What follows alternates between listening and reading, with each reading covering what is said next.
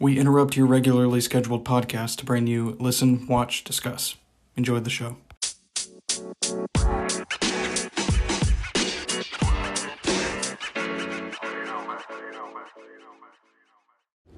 Hey everyone, welcome back to Listen, Watch, Discuss. As always, I'm your host, Brent Aiken, and I'm back. If you listened to the previous episode, you'll know I reviewed The Office in celebration of its 10-year anniversary since it ended. And now I'm back for the second episode of today, which you'll know what it is if you listen to the previous episode.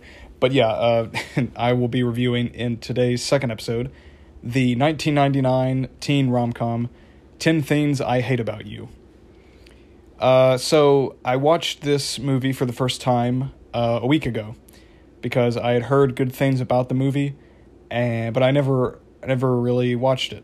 I just knew that it's a classic teen comedy from the 90s, and I didn't realize that it actually came out the year I was born. So I thought it was cool that it came out in 99. And actually, it was released on March 31st, 1999. So it came out a little over 3 months before I was born. So that's kind of cool. But yeah, it's I watched it for the first time last Sunday, and I really enjoyed it. I thought it was yet another. I mean, I could see why it's a classic. It's a classic for a reason. I could see why people consider it a classic. It was just very funny. Had a lot of, the humor was great. I loved the characters. I loved the dynamics that they had with each other. The relationships were really well built up throughout the movie. And, there's more than just the main relationship. There's actually like 3 relationships that we see throughout the movie. And, obviously like the one that gets the most attention is Heath Ledger and Julia Stiles' characters' relationship. But, it's funny because, their relationship isn't really what gets the plot going. Like, theirs is, probably the one that gets the most attention focused on it. But the main one, the one we first start off with, is Joseph Gordon-Levitt's character's relationship or his character's relationship with Larissa Olenik's character. I'm sorry if I'm butchering her last name. I probably am. But yeah, I mean, if you don't know, and there obviously are going to be spoilers here, but the movie is 24 years old. 24 years old at this point. So if you haven't seen it, there's your spoiler warning. Go watch the movie and then come back and listen to this. But if you haven't seen it, and you still want to hear my thoughts on it, and then you'll watch it anyway, then by all means, please continue. The movie 10 Things I Hate About You has a pretty interesting plot. I mean, it is a teen comedy, takes place in a high school, but it's unique kind of how the plot gets rolling, the setup for the plot. So basically, it's first it's interesting because it's a retelling it's a modernization of a William Shakespeare comedy, The Taming of the Shrew, but it's retold in a late 90s American high school setting. So it's kind of, it's interesting that it's a retelling of a William Shakespeare story. But the plot is essentially about this new student, Cameron. He's a new student at Padua High School in Seattle, or the Seattle area. And he ends up falling in love. He ends up gaining this crush on this girl, Bianca, Cameron's played by Joseph Gordon-Levitt. Bianca's played by Larissa Olenik. I'll say Olenik. I'm that's probably wrong, but I'm gonna go with it. And she, he's like, I'd really like to go out with her, but unfortunately, her father has some strict rules when it comes to dating. Really, the main rule is that, he's an overprotective, probably overbearing father, but his main rule with Bianca dating is that she can only date if her older sister, Kat, played by Julia Stiles, dates as well, because she's older and, probably wiser than her sister. Unfortunately for Bianca, though, her sister is antisocial and not really looking to date anyone at the moment. So, Cameron and one of his friends, a new guy who he befriends pretty quickly on, actually as soon as he gets there, because he, has someone who's, he's like, oh yeah, you looking for a tour guide, and he, Michael is his name. He offers to tour him around, and he's kind of a geek himself, so he doesn't really, he doesn't really have that many friends. He doesn't fit in that much. So, but he's giving him the layout of the school, and essentially, when Cameron finds out that Bianca can't date unless Kat dates, him and Michael decide to come up with this harebrained scheme to get the wheels turning, for Kat to date. So they essentially, what they do is they talk to the popular guy at school, Joey, and they get him to talk to, they're trying to figure out who would be on Kat's wavelength. I mean, like who would be willing to go out with Kat. And so they get Joey to talk to Patrick, who's this Australian, who's like the Australian bad boy at school. And they basically hire him they get Joey to talk to him, and Joey hires him to date, he hires Patrick to date Kat. He pays him some money. He's like, hey, show her a good time. And so he does go out with her. And, Cameron and Michael are like, okay, while they're doing that, Joey's going to be focused on, helping Patrick date Kat, that we can have time to get you to ask out Bianca and go and, start dating her. So, it's a pretty interesting, like, setup to the movie. And, and not only like I said, not only are, because at first Patrick's doing it for the money, but he does put on the charm pretty quickly with Kat. And, we see throughout the movie him slowly starting to fall for her, and her slowly starting to fall for him. And the two are great. Like, they have great chemistry, and they're adorable. They're an adorable couple. It's sweet. But not only do we get their relationship, but we also, obviously, because, we set them up before Kat and Patrick, we get Cameron and Bianca's relationship too, which is adorable as well. And not only that, we get a third relationship that comes in later in the movie when Michael asks out Kat's friend, what was her name? Mandela. Yeah, he asks Mandela, he asks Mandela to go to the prom towards the end, or, he asks her out towards the end of the movie, and, we see some scenes with them as a couple. And, they don't get as much screen time because they're introduced, they start dating towards, later on in the movie. But it's like, oh, cool. It was neat that the movie was able to set up not one, not two, but three cute relationships and make them feel fleshed out and adorable, and it's sweet too. Going back to their relationship, Michael and Mandela's relationship, because she is an aficionado of William Shakespeare. So Michael asks her out, like in a Shakespeare type poem. Like, he lays a note on her locker asking her out in the style of a Shakespeare poem. And because she's kind of like deadpan and cynical, kind of like Kat. She doesn't really smile that much, but when she reads that poem, her face just lights up, and it's the most adorable thing ever. It's like, oh, that's sweet. And it's just it's all three relationships in the movie are great, and the acting from everyone's great too. And obviously, this being a teen high school comedy, the teenagers aren't played by actual teenagers. They're played, they are teenagers, but they're played by like 20-something-year-olds. But they look close enough to being teenagers, so, that's okay with me, And, but yeah, they all do a great job. Like, I love Julia Stiles as Kat. I love how, like, how she how she doesn't take anyone's shit, and how, like, she stands up for herself, and how much of a independent free thinker she is, and her dynamic with Bianca is great too, because Bianca's like the pretty, maybe not popular girl, but she's kind of popular, but like she's the very pretty, very kind of, I guess, bratty sister in a way, but like they don't really write her in a way to where you hate her, you know what I mean? Like, you get where she's coming from, because she really wants to date, but because of the rule that their father set up, and because Kat doesn't want to date, you could kind of see why she's acting a little bit bratty, and why her frustration with her older sister, and but yeah, it's cool that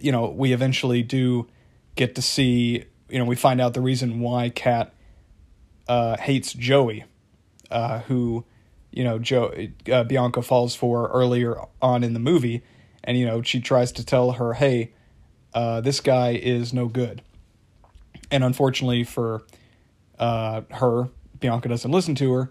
But what's cool is that, because you think, oh, Cameron's gonna have to win Bianca back from Joey or something, but like it's like a few minutes later where we start to see that she's getting tired of his bullshit, because he's like, they're at a party and he's like going on about his modeling gig, and it's we see very in that scene, like, she's already tired of his shit, and she leaves him with her friend Chastity, and goes and finds Cameron at the party, and that he drives her back home, and the two of them share a kiss, which was adorable.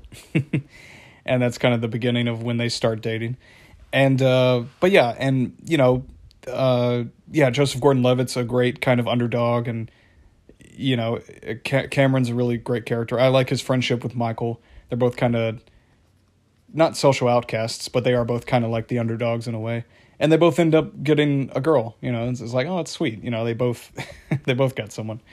And Larissa Nick plays a good younger, kind of bratty younger sister, but again, one that has development, and you understand and see why she is kind of bratty and kind of kind of pushy with her sister in a way, and she gets development too. Michael, the guy who plays Michael, David Krumholtz, is great. Andrew Keegan was a great asshole. Like, he played a great, he was great as Joey, because he's just like this douchebag, popular high school jock, that thinks he's hot shit. And I love his comeuppance he gets at the end of the movie, where Bianca just punches the shit out of him. That was fantastic. While they're at prom, and that was great. But yeah, he plays a great smarmy asshole. I talked about Julia Stiles. She was great. And last but not least, Heath Ledger. Oh wait, also, who played? Oh, and Susan May Pratt was great as Mandela. She doesn't get a whole lot of screen time, but what she gets, she's great as too.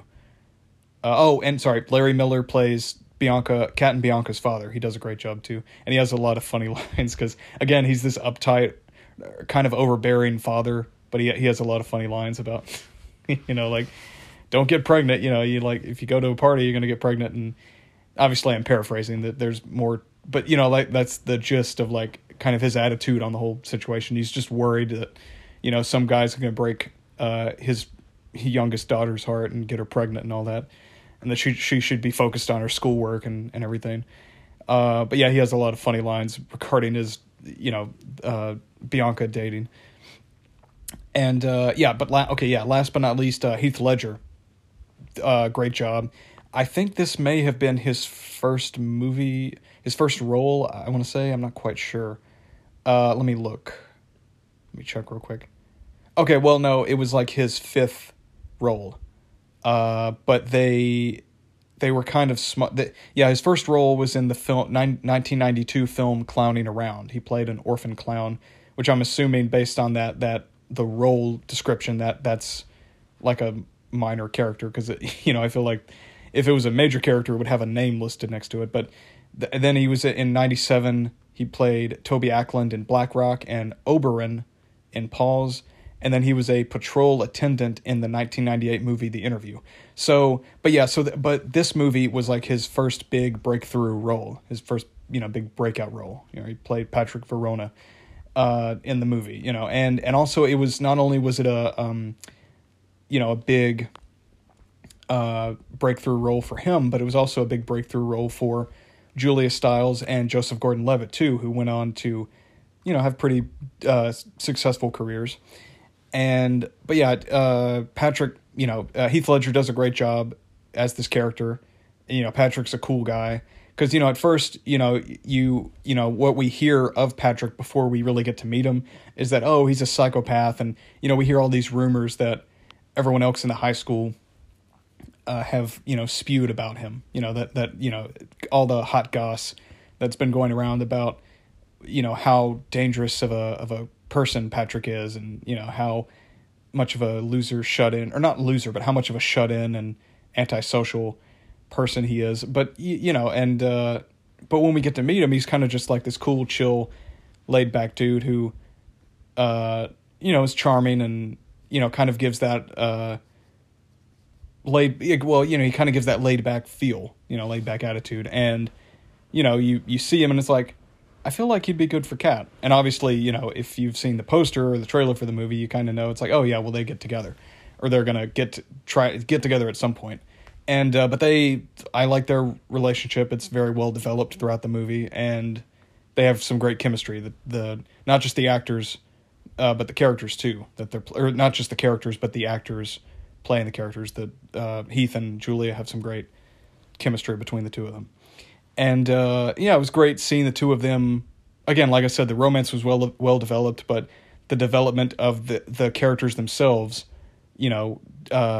realizing, how much they actually do love each other, was great. Like seeing Kat open up and, find a boy that actually does like her and love her and respect her for who she is and cares about her, was great. And then seeing Patrick, meet someone who, likes him for him, and again, like I mentioned earlier, is kind of on his wavelength in terms of,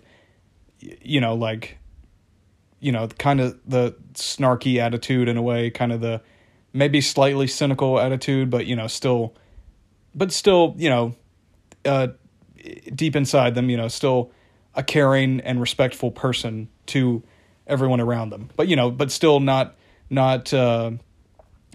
taking anyone's shit whenever people walk over them. They're not willing. They're willing to stand up for themselves, both of them. And yeah, it's nice seeing them grow as people, but also grow in their relationship as a couple, but also grow as individuals too. And yeah, it's I'm trying to think of what else to say about the movie. Obviously, I'm not going to go as long as my Office review, because one, I've just watched the movie a week ago, so it's not as ingrained in my memory as something like The Office, where I've had 5 years worth of watching the show and reminiscing on the show.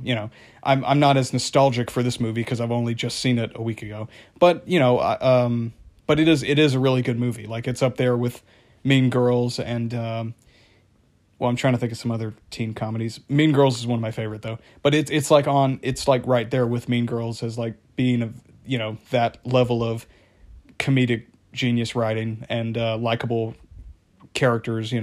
I guess Scream too. I mean, well, yeah, because Scream is kind of a comedy too. It's a horror comedy, but yeah, Scream was a pretty good teen movie. It had a good, likable cast of characters, a bunch of teen characters who, again, were not teenagers. They were like 20-something year olds, but again, it was close enough. That was a great teen movie too.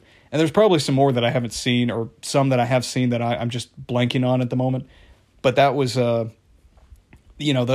two were great too, and this one is added to the list for me, in terms of like another teen comedy that I really love, and another good rom-com that I really love. It's a good, not only is it a good teen comedy, but it's a good rom-com as well. And the cinematography is great too. Well, the soundtrack's great. A lot of, and even if I haven't heard the songs, some of these I've heard for the first time in the movie. They're pretty good. They fit the tone of the movie well, being a late 90s, kind of a late 90s rock, post-grunge era and vibe of, because the movie takes place in Seattle. So a lot of, indie rock and, alternate rock and post-grunge, music is filled, is ingrained in the soundtrack. Like, there's a lot of that throughout the soundtrack. And I love the style of the opening credits when they're like showing the cast and like who directed the movie and all that. because it's like it has this very aggressive sketchbook type of text to it, like, and it's very colorful. Like every time it switches to a different name, it's like the text is in yellow or it's in blue, and it looks like someone very aggressively sketched it out in colored pencil in a notebook. And I was like, oh, that's cool, because they're in high school. They're probably like teen angst, a lot of teen angst in this high school, and obviously, when you get bored as a teenager, you just sketch random shit in your notebook, So I'm like, oh, that kind of fits with the vibe and feeling of the movie too. And yeah, so that was great. And but yeah, the cinematography in the movie is great too. There's a lot of great shots in the movie. I love the scene where Kat is dancing like she's drunk as shit at the house party. She's dancing on the table to Hypnotize by the Notorious B.I.G., which, I was like, oh, she can dance pretty well too. But it was kind of cool seeing, I mean, she was drunk, but it was kind of cool seeing her let loose from her kind of antisocial, not stuck up, but like antisocial, serious, deadpan, cynical kind of manner, and I was like, oh, that's fun. But yeah, that was cool. The dance was cool, but like I think it was like a one shot take around the table, and just her dancing. I was like, that was really cool. And there was a scene where, speaking about the house party, Cameron and Michael are trying to get everyone and school to go to the house party, and they they throw a bunch of flyers in the air, at which, flyers, inviting people to a party with flyers. Yeah, definitely 99, because nowadays people would just, you would just message everyone on Instagram like, hey, you coming to the house party tonight? And everyone would just reply, and, you just post about it on social media. But, back then you actually had to print out flyers and like hand them out throughout the school. But I mean, it was kind of cool seeing that, because it's like, oh yeah, like back in the old days, But yeah, they, we see them throw the flyers in the air, and they're like up on the last floor, or the top floor of the school. And there's just this really, like, I wasn't expecting it, but it was just this really well filmed, beautiful shot of like, the papers falling down, in between the stairs. Cause like the stairs leading up all the way to the top floor, it's kind of like not a spiral, but like a square rectangular spiral. And we see the papers falling down from the spiral, and we see like all the students looking up at, as they're walking up and down the stairs, we see them looking up at the flyers falling down, and the camera like pans up to the top of the top floor where Cameron and Michael are standing, and I was like, wow, that was a really great shot. It's just, and I think it like also kind of spins around as it's like going up, like very slowly spins, if I'm not mistaken. So I'm like, yeah, that was really cool. It's just, a very well shot movie, very kind of like artistic, beautifully shot, for, and you wouldn't really think that, given it's a teen comedy. Not saying it would be shot terribly, but you wouldn't really expect those types of shots in a teen comedy, So I really liked that. And also, I'm trying to think of what else there is to say about the movie. I love their high school, Padua High School, because again, yeah, it's in Seattle. It's like on the edge of a cliff, or like you can see like the lake or whatever, like on the outskirts of the school. And there's some shots in the movie where we get to see the whole school in its entirety, and it's like, damn, that's a big school. It's such a cool looking school. Like it's like this older looking building. It kind of looks like a castle almost.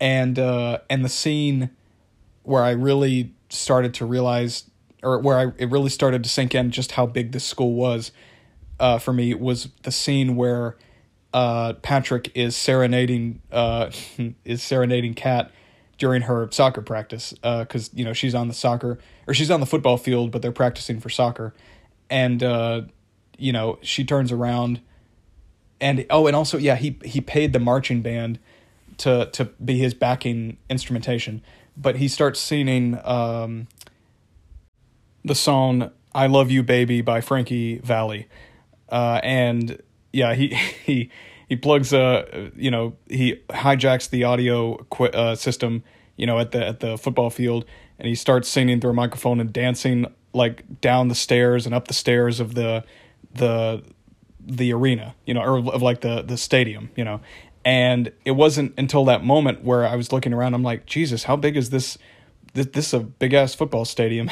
And I was like, and then I realized, I'm like, oh yeah, well, and then I looked back at the school again when we had another shot of the school, and I'm like, yeah, this is a huge ass school, like, and I'm like, I wonder what the turnout is for these football games too, because I feel like with a school this big, there's probably it seems like there are definitely a lot of students.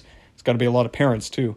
But yeah, I mean, it was cool, like just how huge that football stadium was, and I love that scene too. Just obviously people probably say it's cheesy and corny, and it kind of is in a way, but it also is sweet and romantic, and just hilarious too. Just like him, because we see Patrick like he's just doing this stupid dance, a kind of stupid dance, and running up and down the stairs of the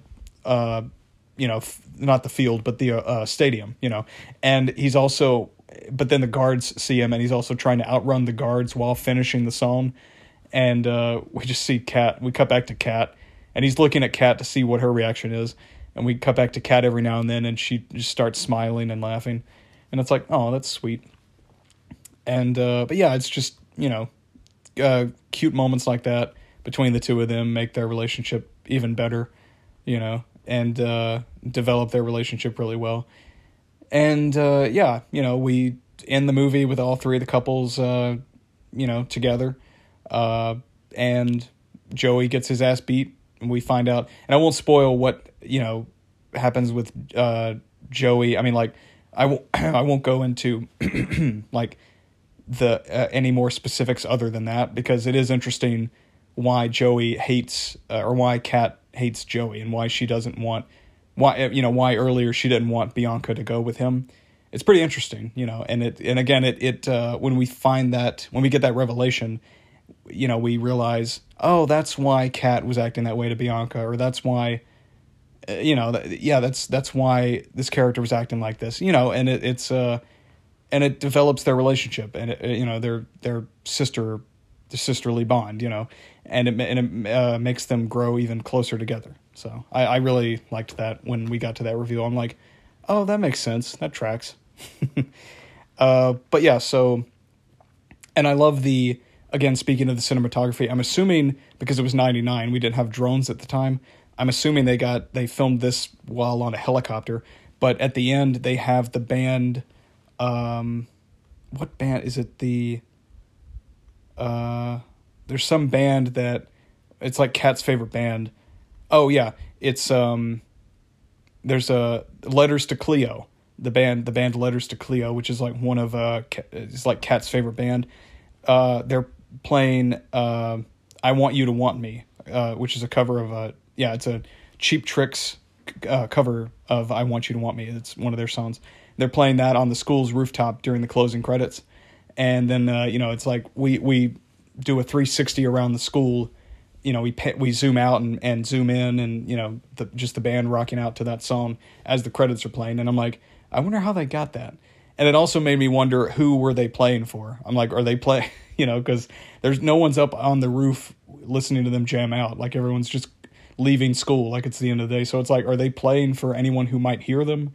Are they just, pent up rage? Like, are they just practicing, or are they just doing it strictly for the audience, But I mean, obviously, movie. It's like, it's movie. It's like the shot looked cool. That's why they had it. They had the band. So it's like, why not have them play a song during the credits? But I just, it got a kick out of me thinking about that. I'm like, who are they playing for exactly? But yeah, it was cool. And yeah, going back to the cinematography, that was a really cool shot of, just panning, like doing a 360 around them and zooming in and out as they were jamming out to that song. And also what was cool too, after the credits, we got or I guess it was still during the credits, we got a blooper reel, which I thought was cool because, not a lot of movies, especially comedies, really do that much anymore now. I mean, nowadays, whatever's during the credits, it's it's a post-credit scene, setting up the next movie, whether it's like a superhero movie or really any movie in general seems to have taken the MCU formula of, let's have a little post-credit scene at the end, or a mid-credits and post-credit scene to tease the audience for the sequel or the next movie, like get them coming back.